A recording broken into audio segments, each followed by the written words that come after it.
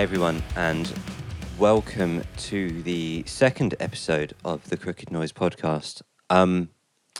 First of all, I just want to say thanks for all the cool feedback we had on the first episode with Barley. Obviously, he was really insightful, really honest, and he's just got an incredible story to tell. So if you haven't already, please do go check out that episode because we had a ton of fun doing it. So we had a ton of cool feedback. Secondly, I just want to address I guess I should address the delay with getting this second episode out. I guess kind of life just got in the way a bit. I moved house. We put out this Cold Bones record. I went for a bit of a rough patch with some personal stuff. I got to, for the first time I've ever done anything like this, I was on the panel for Artist Entrepreneur Day in Cambridge, which is organised by Featured Artist Coalition. By the way, if you're an artist, please do go check them out because they're doing a ton of awesome work, helping you guys develop your careers and get up the ladder a bit more. So, please do go check them out. But that was a ton of fun, chatting to loads of up-and-coming artists and musicians and bands, just about kind of how independent record labels can intertwine into their career. Like I say, a ton of fun, but also really nerve-wracking. Once you get going, though, it's all good. And obviously, if you follow me on social media, you know full well that we put out this Cold Bones record. We pressed a vinyl for the first time, and it just looks so good. Shameless plug. If you have a few quid to spare, go to crookednoise.limitedrun.com and pick up a vinyl or a t-shirt. You can't buy a long sleeve anymore because we just sold out. But the vinyl looks phenomenal. It's red with a black splatter and also sounds good as well. Sometimes these coloured vinyl, they don't normally sound that good, but or not normally, but sometimes they have a tendency to not sound that good. But this sounds great as well. So yeah, if you have a few quid to spare, head on over to the store and pick up a copy, and yours truly will send it out to you. We had a really cool release for Cold Bones. I went to... Where did I go? I went to the Canterbury show of the release tour. If that wasn't sold out, I'd be surprised. And then I went to the London show. Again, I could barely move, so I don't know if that was sold out or not. But yeah, that, like I say, great tour for them.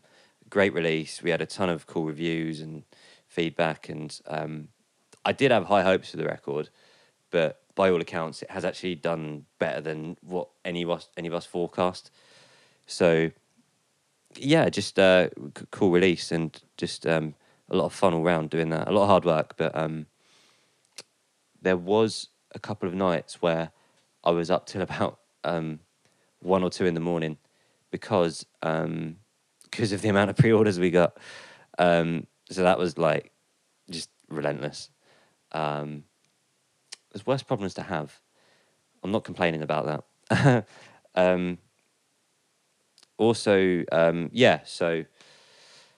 Going forwards, this is going to be a monthly show. I've already got the next one recorded. We've got Jack from Canvas. He plays bass in Canvas and also manages them. So that's a really cool conversation about being self-managed. Also, he's got his own pool of bands that he manages now. So that's a good conversation. On this podcast, though, we've got Stef and Alex from Silent Cult. They're a relatively new record label, but they've been in the music trade, I guess. They've been around the horn. We get into all of that. Just a pair of really, really nice people and just really good at what they do. If I was in a band and they wanted to sign my band, I would let them sign me any day of the week because they're just great at what they do. They are home to Palm Reader, Funeral Shakes, Empire, V Vega, and Loom. I don't believe I've missed anyone off there. But this is a really fun conversation just about kind of their backgrounds, why they started the label. And we just kind of just shoot about record labels in general, I guess. And I guess without further ado, here's my conversation with Alex and Stef.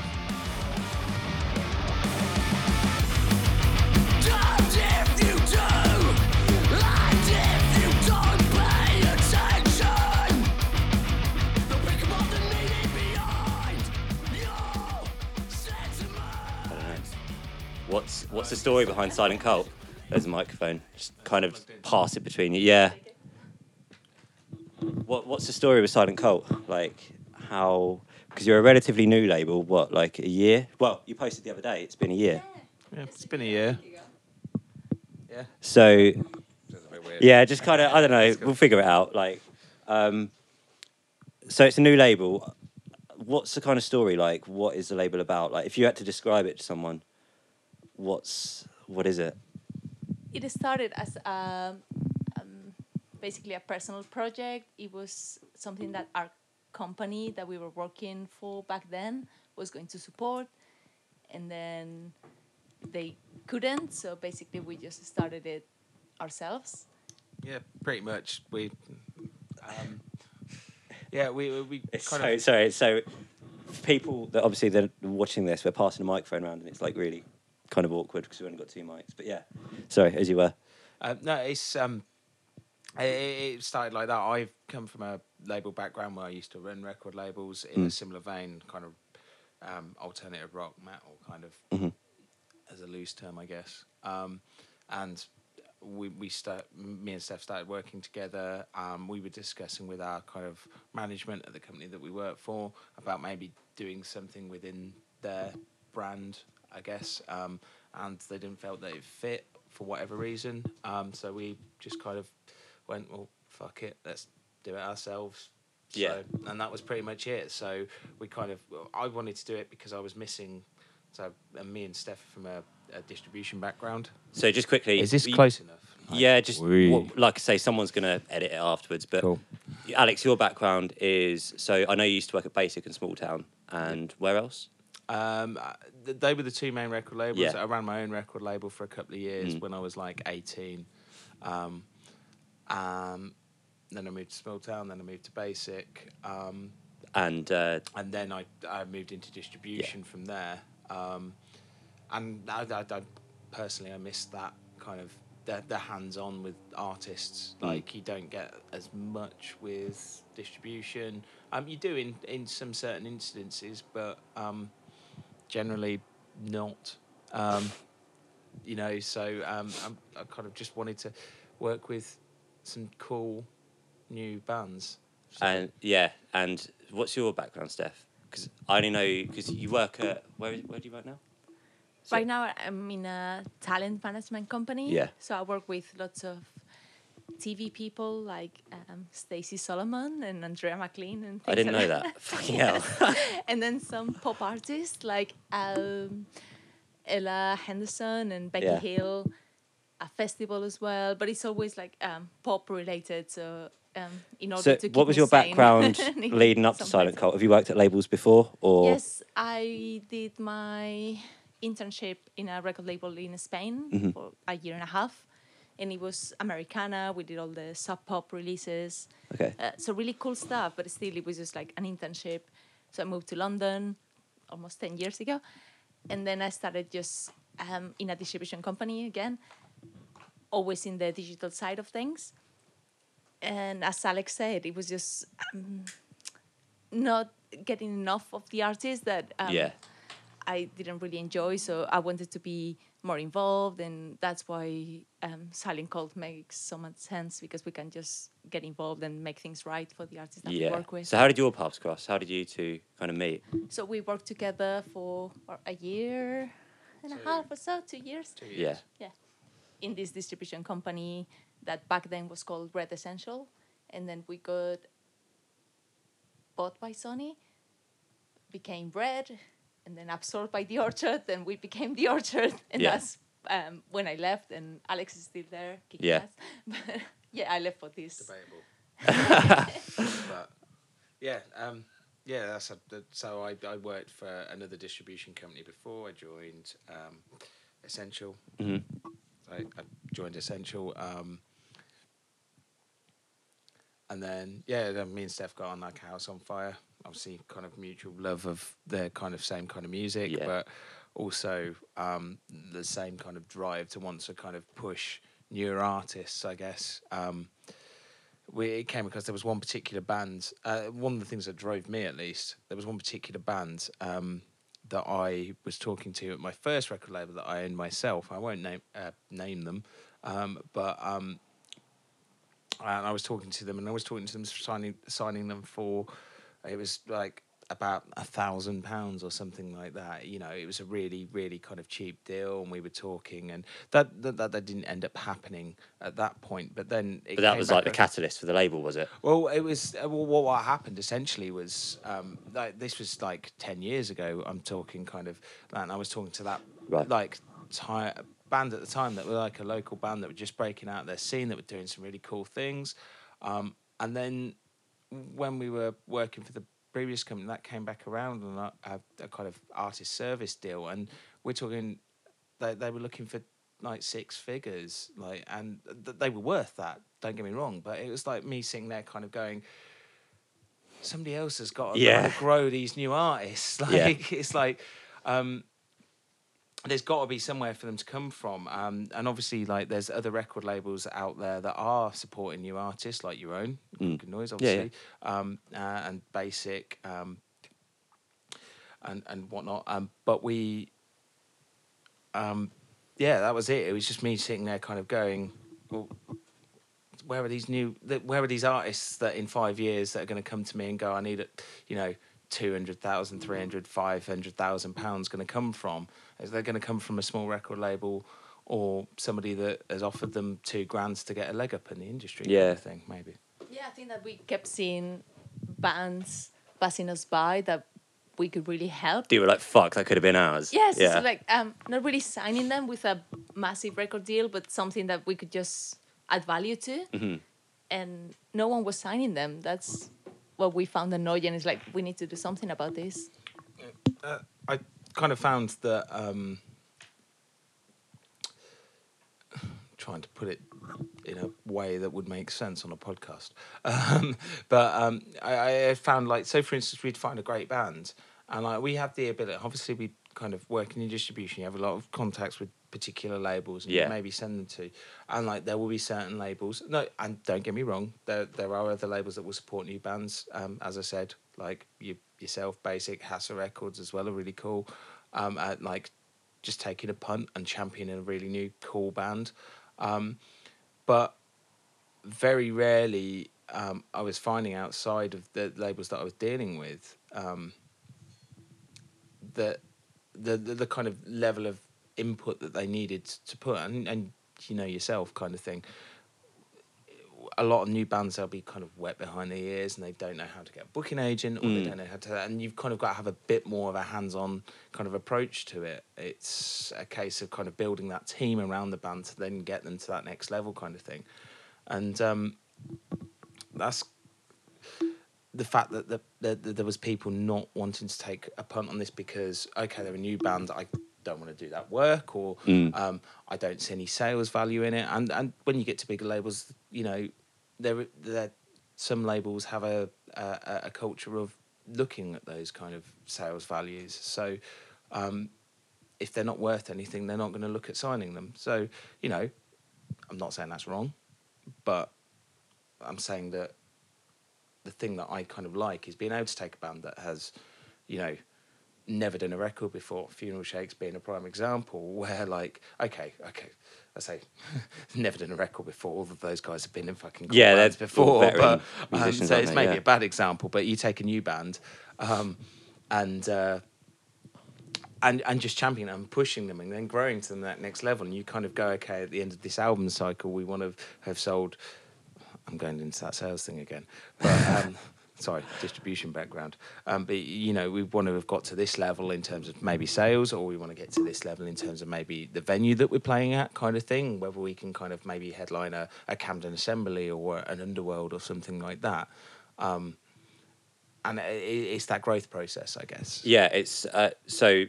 I don't know if you saw. I did that talk the other day, and I was getting questions, and like almost every other of my answers was like every band is different, and I think it's like a label at kind of my level. Like if someone asks you what you do at the label, it's such a grey area. Like some bands I'm on the phone to every day. Some bands will send you a record, and they're like, "Yeah, let's get it out there." Like it's very variable, isn't it? Like like some bands you'll be like help shop for an agent and things like that. Yeah. Some bands you'll just let them crack on. It's yeah, like you say, it depends on every band. There'll be like you get some bands that literally don't know anything but are fucking great. Yeah. And then you've kind of got to build that, and then you've got to get other people into them, and then you've kind of got to, you know, as I said, build that team around them, get people in, championing them. I can't say it. Sorry, championing. Oh no, fuck it. Well, I'll let it in. You know somehow. what I mean? Yeah. Championing. No, fuck it. So what's like? How many bands you signed? 4 bands so far. Is it 4? Yeah, we've got 4. Yeah. So it's Loom. No, what was Vega the first band, or was it Loom and Vega? We it's did Loom. Loom and Vega at the same time. So it's Loom, then Vega, then Shakes, Funeral Shakes, Shakes, and then Palm Reader. Palm Reader, and we've got another band that we're going to announce.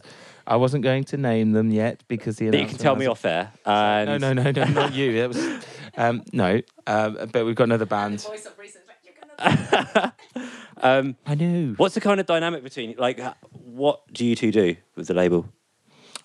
We've both got specific backgrounds, haven't we? Like, do you want to?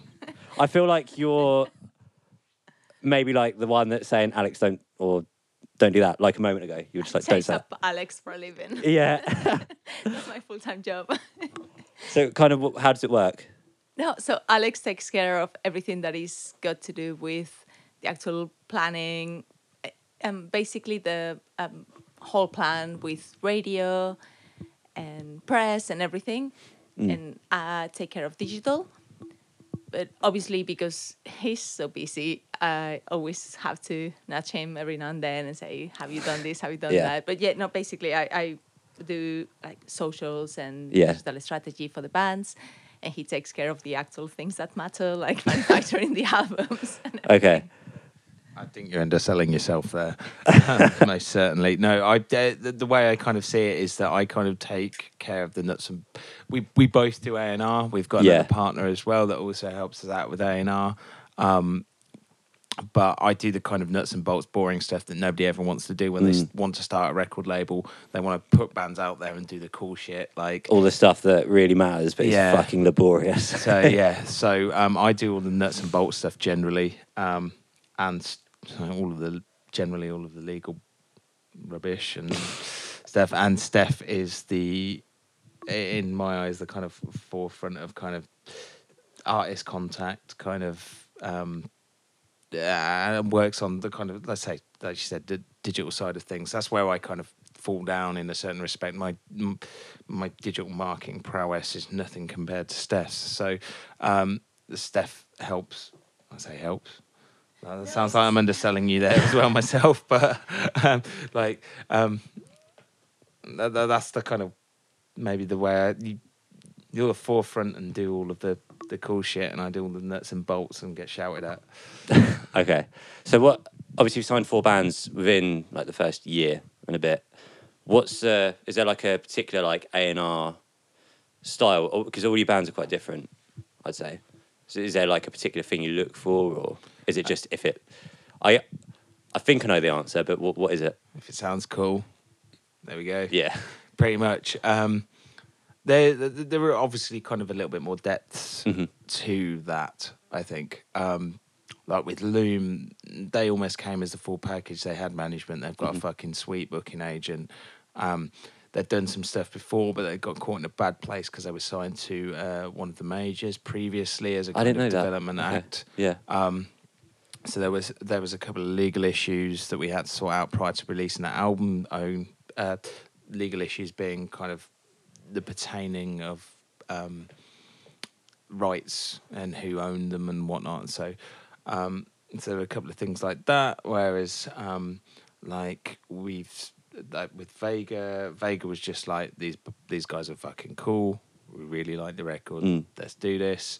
Funeral Shakes, exactly the same principle. And that was actually a friend of ours who also works at a distribution company, shout out Dave, that was like, these guys are fucking cool. Like, check it out. And we just listened to the record and went, this is really good. Like, let's put it out. Like, so there was that. Palm Reader, you're probably better to speak about Palm Reader because you... I love them. And that's it. What's the new song called? Swarm. It's so good. Yeah. I we've listened to got a it. new I one think I coming listened to it in a about couple of 10 weeks. times on the way down. I love them, and it's just like, Yeah. how is that no one is doing justice to Yeah. these guys? It's just insane. I love them to bits. For us, it's just like there is nothing that actually says, oh, we're like hardcore or we're like post-hardcore. Nothing like that. It's just, okay, here is a good album. Here is a good band that we want to work with. Let's do it. So Yeah. basically, that's the NR strategy. I mean, that's kind of mine as well. It's just like, if it sounds good and they're not dicks and they're hardworking, then there's a high chance they're going to sign you. We've learned a few lessons here. Like, we need the band to play live and things like that. You know what I mean? And Yeah. let us do our thing too. If that works, then it's all good. But we need that to happen. I think there's a requirement. I think I say a requirement. It's not like I've got a tick box or anything, but the band in themselves need to kind of want to progress as well. And it'd be cool. We get some, we get a fair few demos sent through now. I'm no idea why at this point, but we get a fair few demos sent through now, and you kind of end up speaking to one or two bands, and they're like, "Yeah, cool. You've got this really cool record. What do you want to do?" And they're like, "Oh, I just want to play a couple of shows each month." Kind of thing. And it's like, nah. Well, that's what I mean. Like, don't get me wrong. Like, if you want to do that, cool. But like, speak from a perspective. The thing that I used to say this a long time ago is that when I was running my own record label, I was putting a lot. I didn't earn much. Like, I was working like this really shite job that didn't pay me much, and I was putting all of my excess cash into it, probably as you are. And then you get bands coming to me and going, "Oh, I want X amount of money, or I want this, or I want that." And the question I'd ask them was like, "Well, like, why are you asking me for that? Why can't you put that much money into your band?" And we're not talking hundreds of thousands or tens of thousands. We're talking like between £1,000 and £5,000. And it's like, well, there's four of you. If you really, really want to do this, could you not? That's if actually, you think, one of the first things I say to, like, if a band doesn't have a manager that I don't know, or I don't know the band, I say, well, why don't you take a loan out for X amount, and why don't you do it yourselves? Like, why am I the right label for that? Yeah, and that's it. Yeah. It's like the bands. There are a lot of younger bands, I guess. I say it's not even younger bands. There are bands out there that see like the record label. They've still kind of got this jaded idea of a record label putting loads of money into them, and we want to get signed because they'll give us this money to do this, and then they'll do this, and it's like, don't get me wrong, like a lot of the things they want us to do, we need to get signed because we want a booking agent, we want this, and we can help you out with a booking agent, we can help you out like with your online marketing and your social presence and all of that stuff. But if you're not willing to put £3,000 into your own band, like to record like a demo EP or something, like why am I going to be willing to put that money in as well? That's it. Like, so it's I do a lot of like vetting, almost. Like with my last band, I signed Cold Bones. That took like a year, just because I wanted to like just get to know them and like find out. Because anyone can say, "Oh yeah, we'll tour it," I've had bands before that they say that, and then like 6 months later they'll split up because they realise it's actually really hard. That's the. Sorry, I know you. Yeah, no, that's it. And I've done that before. And I've signed bands, and I also think, especially when you kind of get to a level, like I've got this theory in my head. It's probably completely wrong, but I'm going to say it on microphone anyway. Is that there's always one member of a band that goes, "Fuck, this is too much hard work," and then quits. Yeah. So if you get a band, there's always one that will go, "Oh, nah, I can't do this." Yeah. Kind of thing. Because it is fucking hard. Yeah, no, and it's it so is. like mentally like this industry in a whole. It can be mentally like fucks with your head, doesn't it? Like seriously. head fuck basically. And I think some bands, it's just, or some members, it's just not for them. I think sometimes. That's it. Yeah, there's some people can't. Some people can't commit to the fact that they've got to go out and they've got to tour every couple of months and they've got to do this and they've got to do that and they've got to be at press days and they've got to do this. Some people just can't commit to that, and that's fine, you know. But yeah, we've had instances as well where we've kind of got the band, they've gone, fuck, this is wholly too much work. Like, you put them on 2 tours and they're like fighting each other, like getting really angry with each other, and they've spent like 5 days in a van kind of thing. So it's like, cool. It's fucking hard as well, because by that point you might have already signed them and it's like, oh shit, I'm like hitching my wagon to this. This band don't even want to be a band. I've signed great bands before, really good bands that, you know, 3 months later after we've gone, okay, cool, we've this tour sorted and that tour sorted and you've got to do this and we're going to do that. And they've gone, nah, we're splitting up. It's like, great. Yeah. We've just... I had that, and in a way it's a good thing because I learned from it and now I know, you know, I can have this conversation. But when I signed V Vega, in like there's like 2 chapters of V Vega. There's this bit that you had, Matt, and then I had like the metal version, and so I signed them, and they're like, "Yeah, we'll just going to go on record and say we didn't pinch that band directly off." No, or they'd split up, and then they decided to be a band again. But because they're like my best friends, saw them every day. They're like, "Yeah, we're going to tour. We can do this and that." So I gave them like a really good deal, and I didn't want them to go elsewhere. And then like a month after the album was out, they're like, "Yeah, we don't know if we want to do this anymore." I was like, seriously, I've got 1,000 CDs. Like, I did it with I don't know if I want to say their name, but I'm going to. Sorry, Andy. Sorry, Phil. Sorry, Mark. Sorry, Ryan. But We Are Fiction, who you probably know. Because I've known. Yeah, fucking great band. Yeah. And when I worked at Basic, we set up this record label called Destroy Everything, and like those guys, they were fucking incredible. And we started to make some waves with them. Bees, that's not now, and that's not metal. Saw them and loved them. Vocastless manager. Sorry. Vocastless manager. Yep.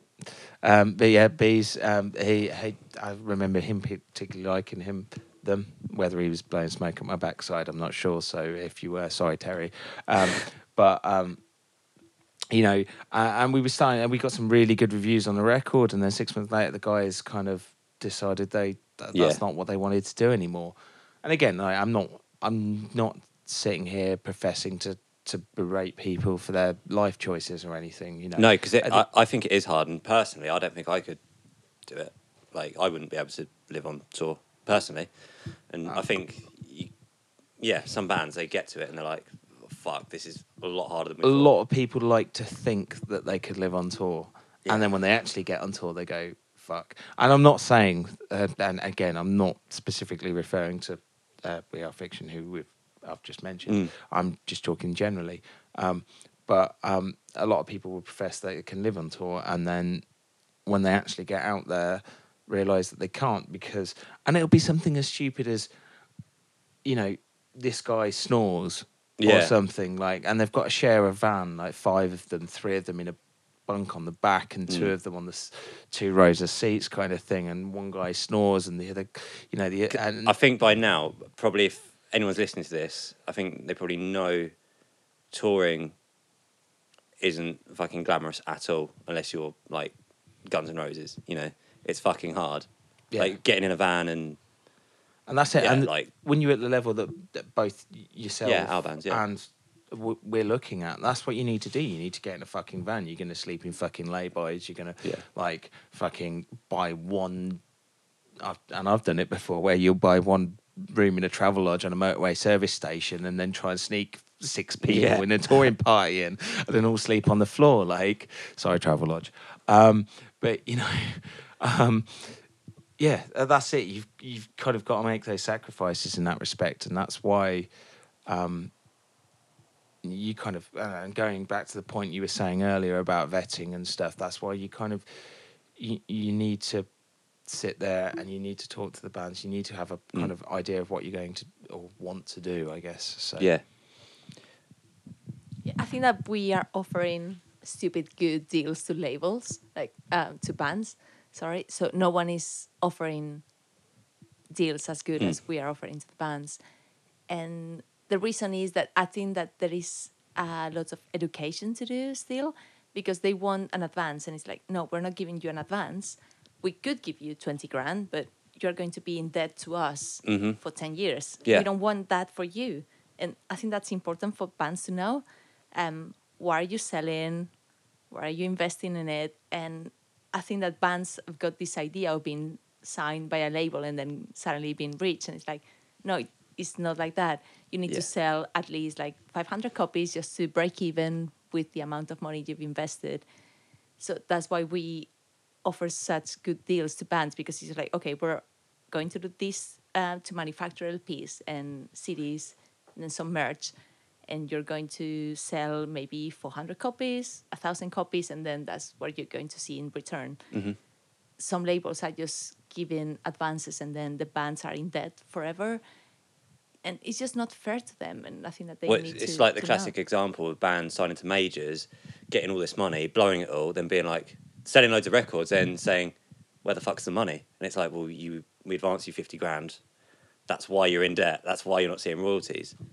You know, I think there's a lot of there is a lot of education to do with bands. I think just the economics of releasing a record.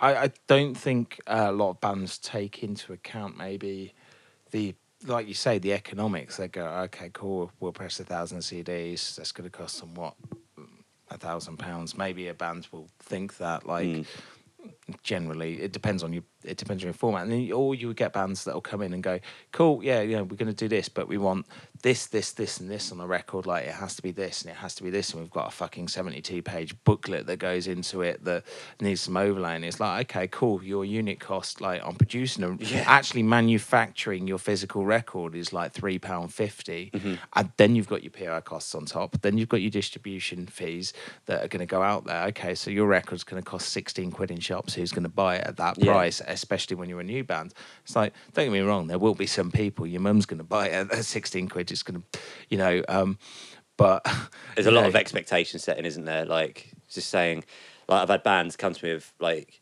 they're like, for example, we want to do a vinyl for this record. I'm like, okay, but that's going to cost me X amount to get 500 done.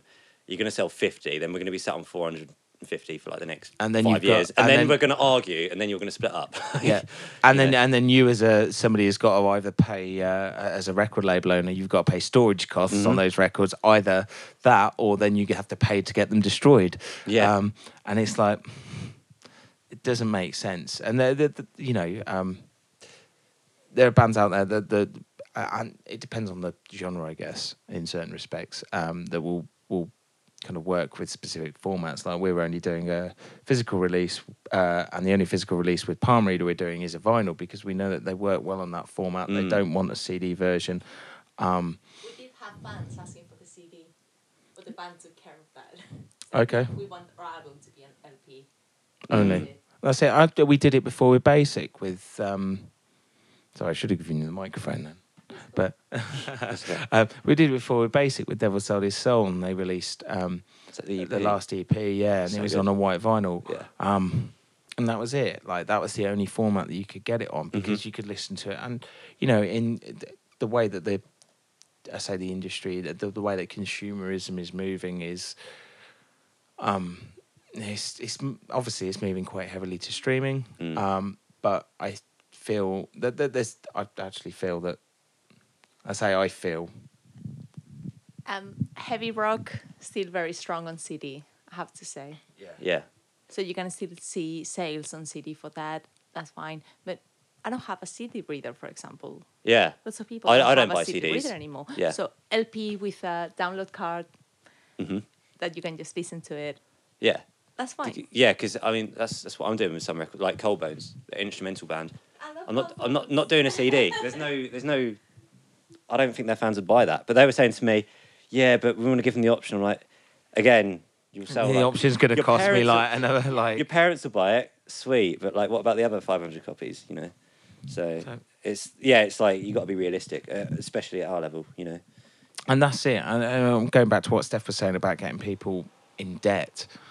You've got kind of got to be. Like, I've had bands come up to us and go, "Okay, we want to manufacture 5,000 CDs." It's like, you're going to sell 1,000. Yeah. Like, we'll manufacture 1,000. Yeah. And like, if we look like we're going to sell more than that, then we can remanufacture it. So Yeah. it's not like, and like, if you manufacture 5,000 CD, or like LPs as well. Like, we've had bands come up to, we want to do 2,000. We've sold like. Even outside of like Silent Cult, I've had bands come to me and go, "Okay, we sold 2,000 copies of our last record across all formats. We want to manufacture 2,000 LPs," and it's like, well, you're in debt to somebody. Somebody else is paying for that, and the one thing you don't really want to do is get yourself in that debt, because it isn't free money. You do end up having to pay it back through some way, shape, or form, and that's what we're trying to not do. Is that we don't want people to be, or our artists to be, in debt to us. I mean, yeah, that's. I mean, I always pitch to my artists, all right, I want to, maybe a year, 2 years down the line, I want to be able to be paying you some money so you can make some money from this record. So you actually see a return on it, which should be the end goal, I think, for every record, really. But that's it. I mean, the way we work, and correct me if I'm wrong, Steph, but I feel like I always go into a record going, how do I break even? Exactly. Like I never sit there and think about, especially at this level, I never sit there and think about kind of making money, because you start thinking about making money, you start thinking about having to do extra things that, at some point that you maybe will upset the band or won't go with the band's aesthetic in a certain respect. Yeah. But if you sit there and you take a project, and that's another thing, is that there could be a particular band that you want to work with that have an idea of how they want to release a record, and you go, okay, how much is this project worth in terms of input, and how much is it worth on the output? And if we can break even, then cool. Yeah. I'm happy to do that. If the band then takes off, that's where you'll make the money that you can then go on to kind of maybe sign some other artists or whatnot. But if you make the money back, cool, because then you can sign other artists. Again, I will say to anyone listening to this, I think it's safe to say we're not in this to like get rich. Unless a band really takes off, that's not going to happen. I think it's safe to say we all do this because we really fucking love it. Yeah, and that's money's it. almost like a side effect, if you are successful. That's another thing that we've got, is that previously, when I was at other record labels, we were trying to become a full-time record label, and we weren't we'd be a bedroom label that had some fucking cool bands. Whereas like myself and Steph now, like we're, I sell it to bands like this, so I guess there's no problem in saying it kind of on record, is that we do have jobs that we enjoy. So more than others. We do have jobs that we enjoy, and we run a record label because we want to run a record label. We're not running a record label because we want to earn money out of running a record label, kind of thing. We just do it because we like it. Yeah. It's about doing the best that we can for the bands that we love, basically, and try to get them to get some money, not us. What, like in your Facebook post the other day, you said something to the extent, you mentioned it's been hard along the way. You've had some hardships. What's been hard? What's been challenging? Alex, mostly. No, Alex, the best. for those listening, Alex is just going to the loo, I think. No, he's getting a top up. Getting drink. And you've made some amazing margaritas, by the way. I'm really gutted it's not alcoholic, but it's really tasty. What's been like the hardships? Like, what's been hard? For me, I think that this is personal. I do this for the bands, but I do get personally involved with everything that's Silent Cult related. So it is 24/7. If the bands are not happy, that breaks my heart. Like, because it's the main reason that I'm doing this. I just want to give that platform to bands that I love and take them to their full potential. Yeah. So that's it. It's just basically my own money, Yeah. my time, just invested in these bands. Because it is hard, isn't it? Because when you sign, I always say like, sometimes it feels like I'm in the band because it's so personal and it's so you live and die by it, don't you? So when it isn't going good, it does. I think it sucks. Yeah, that's it. So we sign bands that we love. So we want to be the best label that they could wish for. Yeah. And when it feels that we're not, that's when the problems come up. Yeah. We do our best. Yeah, that's it. With they're a. I just want to do the best by these guys. Like, that's why I'm signing you. I feel like with our experience and what we can do, I know, like me and Stef have worked on records that have been number one and stuff, and that's not like a humble brag or anything. Maybe it is. Perceive it how you It's out will. there now. Maybe perceive it how you will. But like the idea, the point I'm trying to make is that we know how to work records. Yeah. And if we feel like we're not doing the best by these bands, it's just as galling to us as it is to the bands. If the bands are pissed off with us, like, it's gutting, man. Like, it's like I'm in it to do the best by those guys. So It's just reiterating, like you said earlier, it's saying to bands like, I'm doing this because I love it, not to make money. I'm just a guy that, guy and gal that really like music, and we just want to, help you further on. yeah, Just reiterating that, I guess. yeah, that's it. It's just like going. Well, yeah. I think you pretty much said it. I was going to ramble on about something incoherent there, but What's Funeral Shakes? Talk about them, because that's been really exciting. Because I know, isn't the drummer from Gallows? Yes, it is. Lee. So what was it like signing them? What was that process like? It was brilliant. So a friend of ours that it's also one of Alex's colleagues. Hi, Dave. So he pointed us at them, and I love them because my background is like rock and roll and Elvis, Buddy Holly, and stuff like that, and they just mix up those influences with punk and Rocket from the Crypt and things like that. And it's like, I love these guys. It's amazing. Yeah. They do have a thing for how they look as well. That's I was going to say as well. They've got an image, and like it's almost a rarity now when a band looks like a band. You know what I mean? It is. They are like a gang. I love them. Yeah. Like I've got a thing. I'm into like quite a lot of like, I don't care if it's cool, not cool to like it, but like things like Motley Crue and like I'm into that, and like and they look like bands and they act like a band, and I see that with Funeral Shakes quite, like with those cool shirts they wear. And they look like a gang. It's really cool. It is a gang, and Coffin Cult, hashtag Coffin Cult. They custom made those shirts, didn't they? They do. They have two, like satin and cotton. Yeah. That's cool. So yeah, what's it been like? What's it been like releasing that record? It's a really good record. It's amazing. That's it. So they look awesome, Yeah. but also they have the songs to support that. Yeah, of and course. Brilliant songs. They have at least like 4 super strong singles on them, and then they have an instrumental song. Like everything just makes sense. It's just brilliant. Mm-hmm. And they're really good live. And they're really good live. So good live. Yeah. Please go see them. They are in. They're on tour in April, and they're also going to be supporting Cancer Bats. Is that For announced? 3 or 4 dates. Oh fuck, that's Yeah, awesome. Amazing, right? Yeah, with Death by Stereo at the Camden Underworld. Yes. And That's 4 dates. It was When- their Cancer Bats Hail Destroyer tour. when's Palm Reader out? That's like a month away. 6th Isn't it? of April. Why should people go by that? What's cool about that? Because it's fucking great. So good. So we've got Swarm, the first single Yeah. that was out 3-4 weeks ago already. We probably have a new single coming out in a couple of weeks' time with a video too. Can't wait to see that. We haven't seen it yet. And it's going to be amazing. But the full album is just insane. It's Palm Breather at its best. Like that single, I listened to it about 9 times because there's a bit at the end. I'm just listening to it like, Just 9. yeah, like I was like, fuck, this is so heavy. I can't comprehend. It's such a step up from them as well. My background with Palm Reader, I actually when I worked at Small Town Records, yeah. I the last thing, it was about 2 months before I ended up leaving, and I ended up signing Palm Reader to the label, and then not being able to work the first record, and I fucking love that band then.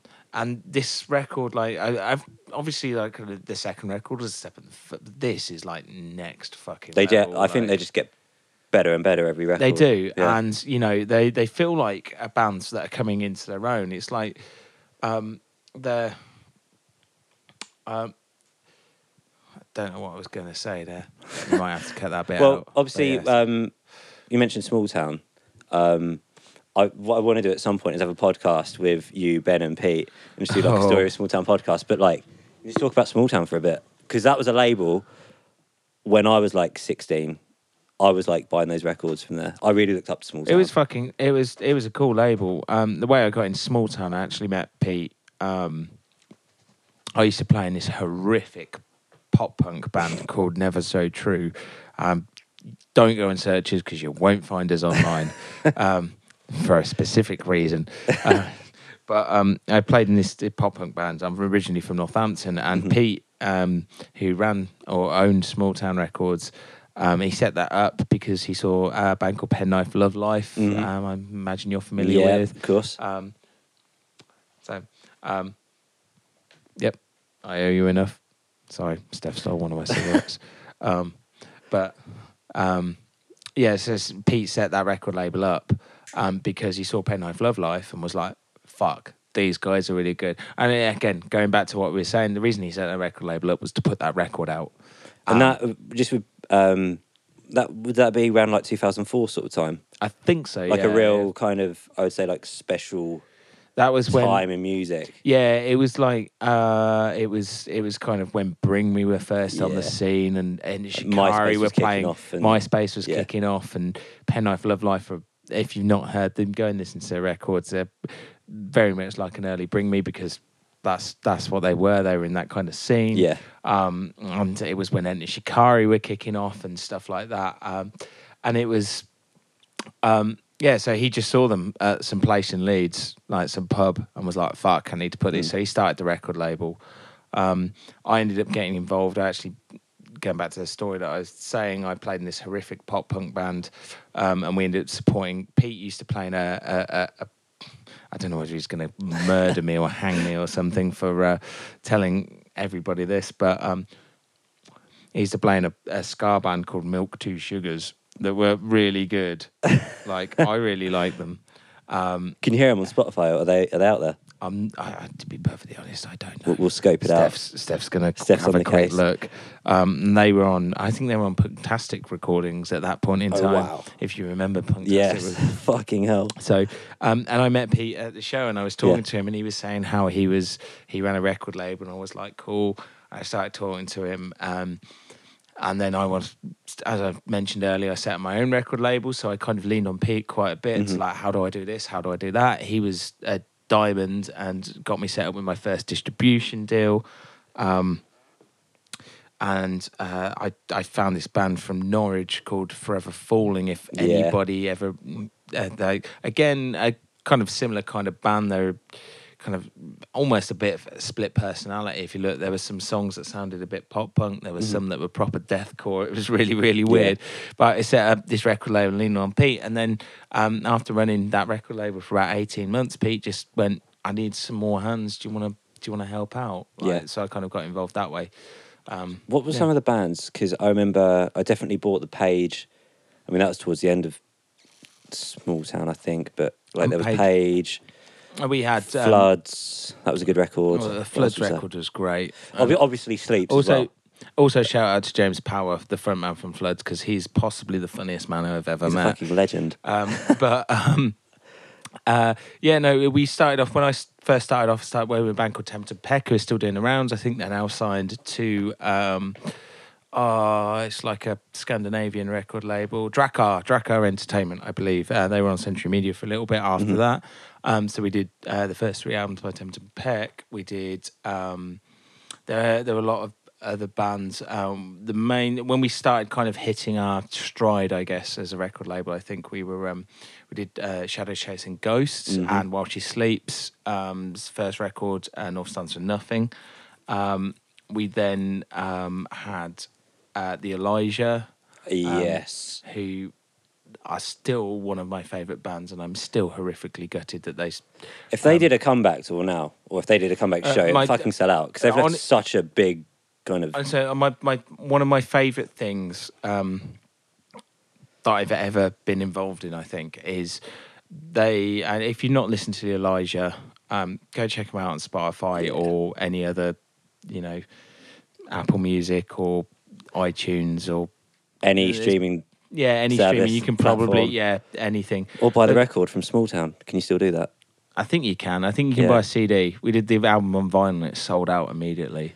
Well, I've still not got a vinyl, which is thing. really annoying. They've left I think they definitely triggered this new wave of bands because I know Canvas, who I worked with, massively looked up the Elijah. Like you look at in archives, they looked up so many of these bands. I think they definitely triggered something. They were completely different, and again, for those of you that maybe haven't listened or heard of them, they were hardcore come post rock bands. Sean, the guitarist, was the main songwriter, and he writes film scores, I believe now. And that's what they did. They had this really orchestral background, kind of background to the music, but it was kind of a really visceral kind of front end. Mike, the clean vocalist, is now in Being as an Ocean and has moved out to California. They're also a fucking kick-ass band. But yeah, that going back to what I was saying, kind of the most one of the best things I was ever involved in was they did one show. It was the Underworld, and it was, I can't remember whether there was a support or not, but they did that with a 3-piece string chord session. And that was sold out, wasn't it? Yeah, it was sold out. There was 500 people there. The Elijah, they ran a merch company as well. 2 or 3 of the guys, Jacob the drummer, and Dan the frontman, ran a company. I can't remember. I think it was just those 2. I think Sam, the bassist, was involved as well. But they run a merch company called The Fucked Life, who I believe is still doing pretty well. So go check out their clothing because it's also kick-ass. But they ran this merch company, so they had the biggest range of merch ever. And they let us set up this little small town records distro kind of merch stand at the end where we sold kind of everything but Elijah, and we were sat there, and I was sitting there on the merch desk, and there were people coming up to us chatting to us, and there were people that had flown in from Poland. There was one girl that had flown over from the US. There was one guy that I remember particularly. He'd caught a bus down from Edinburgh that day because everybody had flown over and they were staying but this one guy had caught a bus down that had taken him 9 hours to get down. He'd turned up at 12, meandered. He'd come by himself, meandered around London, until the show time, and his return bus was at 4 a.m. in the morning, and he had nowhere to stay. And he'd literally just done that just to come to that one show, and it was fucking it's great. Crazy. I always sometimes because obviously we're all music fans. Obviously, sometimes we get so caught up in this. Sometimes you don't realize how much it fucking means. The music we release and the bands we work with. The music, how fucking impactful and special it is to some people. People are fucking hardcore fans. That's the reason that's what keeps us with jobs, I guess. Well, it's the reason I think, and going kind of commenting on that, maybe that's the reason I got into music, is because you could see, firstly, it was you were helping the bands themselves, especially if you're working with younger bands, achieve what they want to. You want to at least be a stepping stone and part of being able to achieve what they wanted to do with their lives. But also there's that element, like you say, there's, especially when you're younger, I think, you get kids that just fucking idolize those bands, and it's like a part of your youth. Like people, you know, there's 30-year-olds, 35-year-olds now that'll be listening to bands that they listen like. Okay, maybe they don't listen to them anymore, but like when they think back to those days, like I know I do. Like I think back to the days that I was 16 and go, "Fuck!" I remember fucking 4 Requiems etched from Northampton, who were probably not great, but you know, that's the soundtrack to my youth. Them and like the Litmus Kids and stuff like that, and all of these bands you won't have heard of and won't have any music available anywhere. So sorry, but like they're just like I remember going to shows to go see the Litmus Kids or Monster or 4 Requiems etched, or like you know, or playing shows like that, and that's the impact that you're and people out there go and have, you know, they'll have reminiscent periods where they, you know, they will go and go, fuck, like I used to listen to these bands, and they were fucking local bands that, sorry, I'm swearing loads. That's fine. We can swear. But, you know, just local bands that play cool music that, like, yeah, I'm rambling. That's That's fine. No, I was just on that, like, that's how I got into music. I think I don't know what my first gig was. Everyone seems to remember the first gig. I just used to go to Club 85 and just watch the local bands, and because I was 14, yeah, in Hitchin. I've been there. Oh, Have you? Yes. That's where I lived for like my youth. It's near me now. I've never been, but stop looking at me like that, Stef. It's near me. I'm moving to Stevenage. I'll go there. You moving to Stevenage? I'm moving Why to are you moving Stevenage. to Stevenage? We'll cut this out. Well, yeah, we'll have a chat about this afterwards. No, yeah, and like just going to see bands there, and I used to try to go there, like obviously sneak in because I was 14, every Friday and Saturday, and I was like just blown away. So me, it was the Sound House in Northampton, which is also closed now. That's so sad. They closed it down, and then about 3 years later, they found out the people that then owned it were had a massive weed farm there. Oh, lovely. Anyway, but on the subject, actually, I just want to give this place a shout out. But the oh fuck, I've forgotten the name of the place now. That place where Harris is from, Square in Harlow. There we go. There we go. Like I honestly believe I've played my best gigs at that place was great, and I saw a picture recently where they've been tearing it down. So fuck you to whoever has torn down the Square in Harlow, because that was fucking great. Sorry. Yeah, no, it's really really sad. That's cool. I went off on a tangent there, but still. I said like we'll chat about anything. It doesn't even have to be about music, but like obviously you said about some of the harder times with Silent Cult. What have been like the good like high points? If it's like bullet point, the best bits about running a label, or the best bits about Silent Cult so far? Just having the album in my hands, for example, that's just amazing. Yeah. Like, I cry. It's Yeah. like, oh my God, it's a vinyl and it looks gorgeous. Yeah. I know it's stupid, but just having No, that. I've got Coldbone's vinyl being delivered to me on Tuesday. I've not done vinyl with Crooked Noise yet, so I might well up. I'm fully emotionally prepared, yeah. Definitely.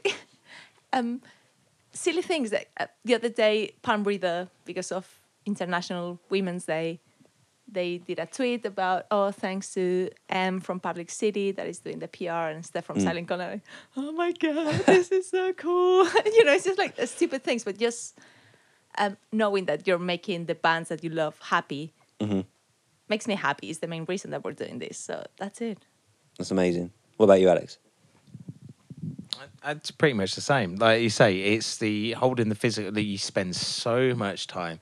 You sit there having to go back and forth over vinyl colours and like matte finishes or gloss finishes and silly things like that. Like, again, that area of the fucking industry that nobody really wants to consider when they actually get into it. But then you actually end up with this fucking product that looks fucking sweet and sounds really nice. Yeah. And you get that product in your hand, you're like, great. Yeah. And then the band hopefully are happy with everything as well.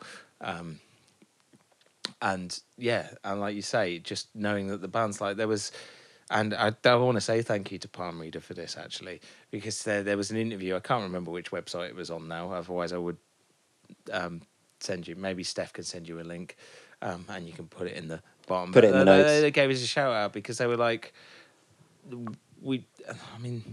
I can't remember the exact words, but they gave us a shout out and said we've been fucking great, and it's like that's good to know that we're doing the job that you need us to do, kind of thing.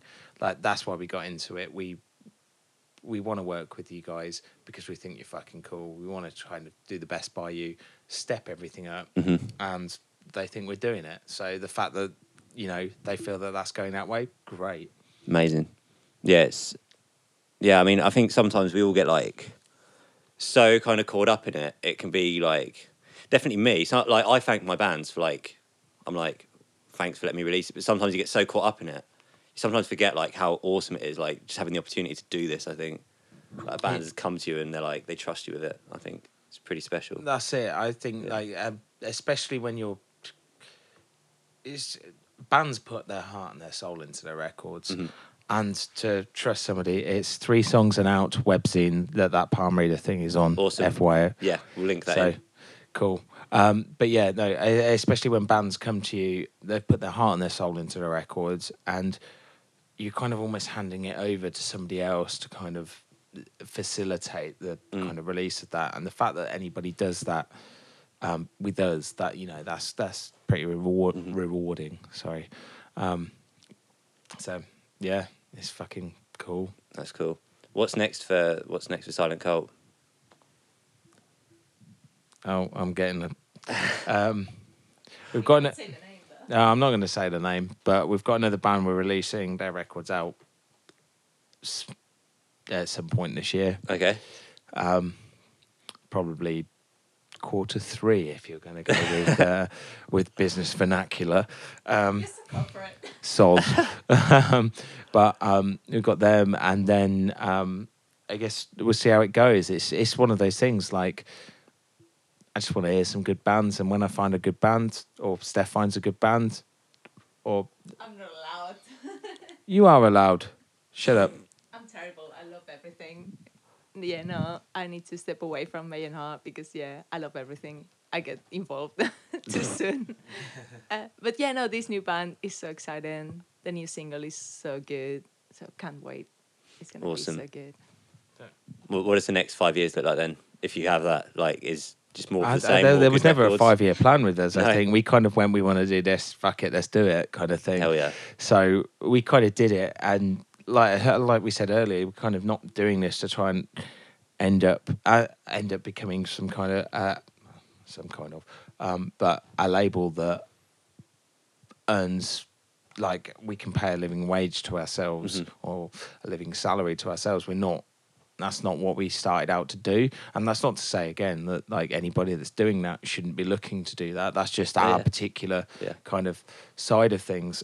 So we kind of never really started out with that. So we kind of, we just want to put out some fucking good records. That's what we want to do. I mean, it'd be great if some of those records fucking fly and those bands take off. Like, that's, for me, if you want to talk about 5-year plans, I think the goal is to have a bands that get really big.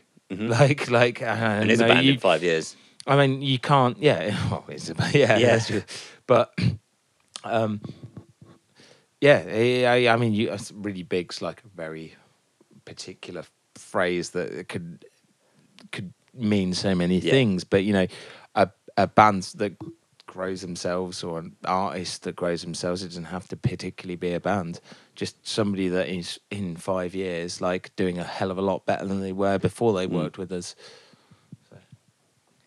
I think that we can cope with maybe 3-4 bands per year, 3-4 albums. But then if we give them that platform to release their first album or second album or whatever, and then they get signed or they get an offer from someone else that is going to do better, well done. Like, go ahead. You know what I mean? It's just, that's what we're about. I don't think that I ever kind of started to sit here and kind of go, I can't remember what I was going to say. Okay. I was going to say, I don't think I ever started to sit here and go kind of like, you're on our label, that's it, kind of thing. I just kind of want people to work with that can generally be pleasant to work with, that are good bands that we can kind of grow to that particular stage. And if we do, then fucking cool. So just slowing down, because we've been doing this just over an hour now. Fuck. It's gone so quick. Any final notes? Any shout outs to anyone? I want to shout out fucking Public City PR because they're fucking Harris.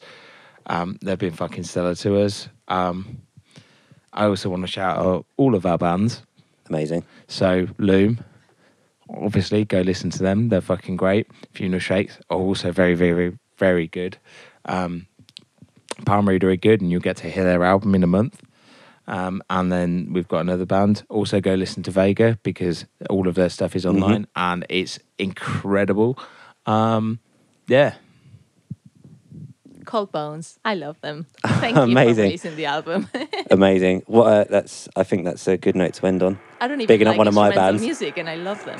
So well done. Awesome.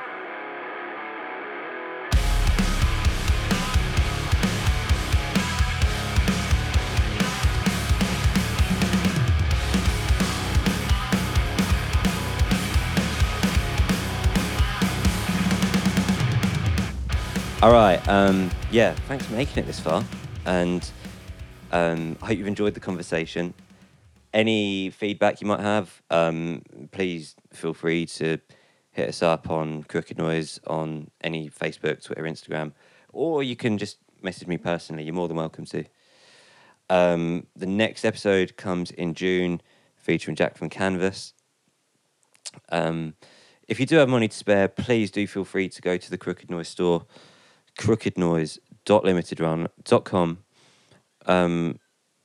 The Cold Bones vinyl does look good, really good.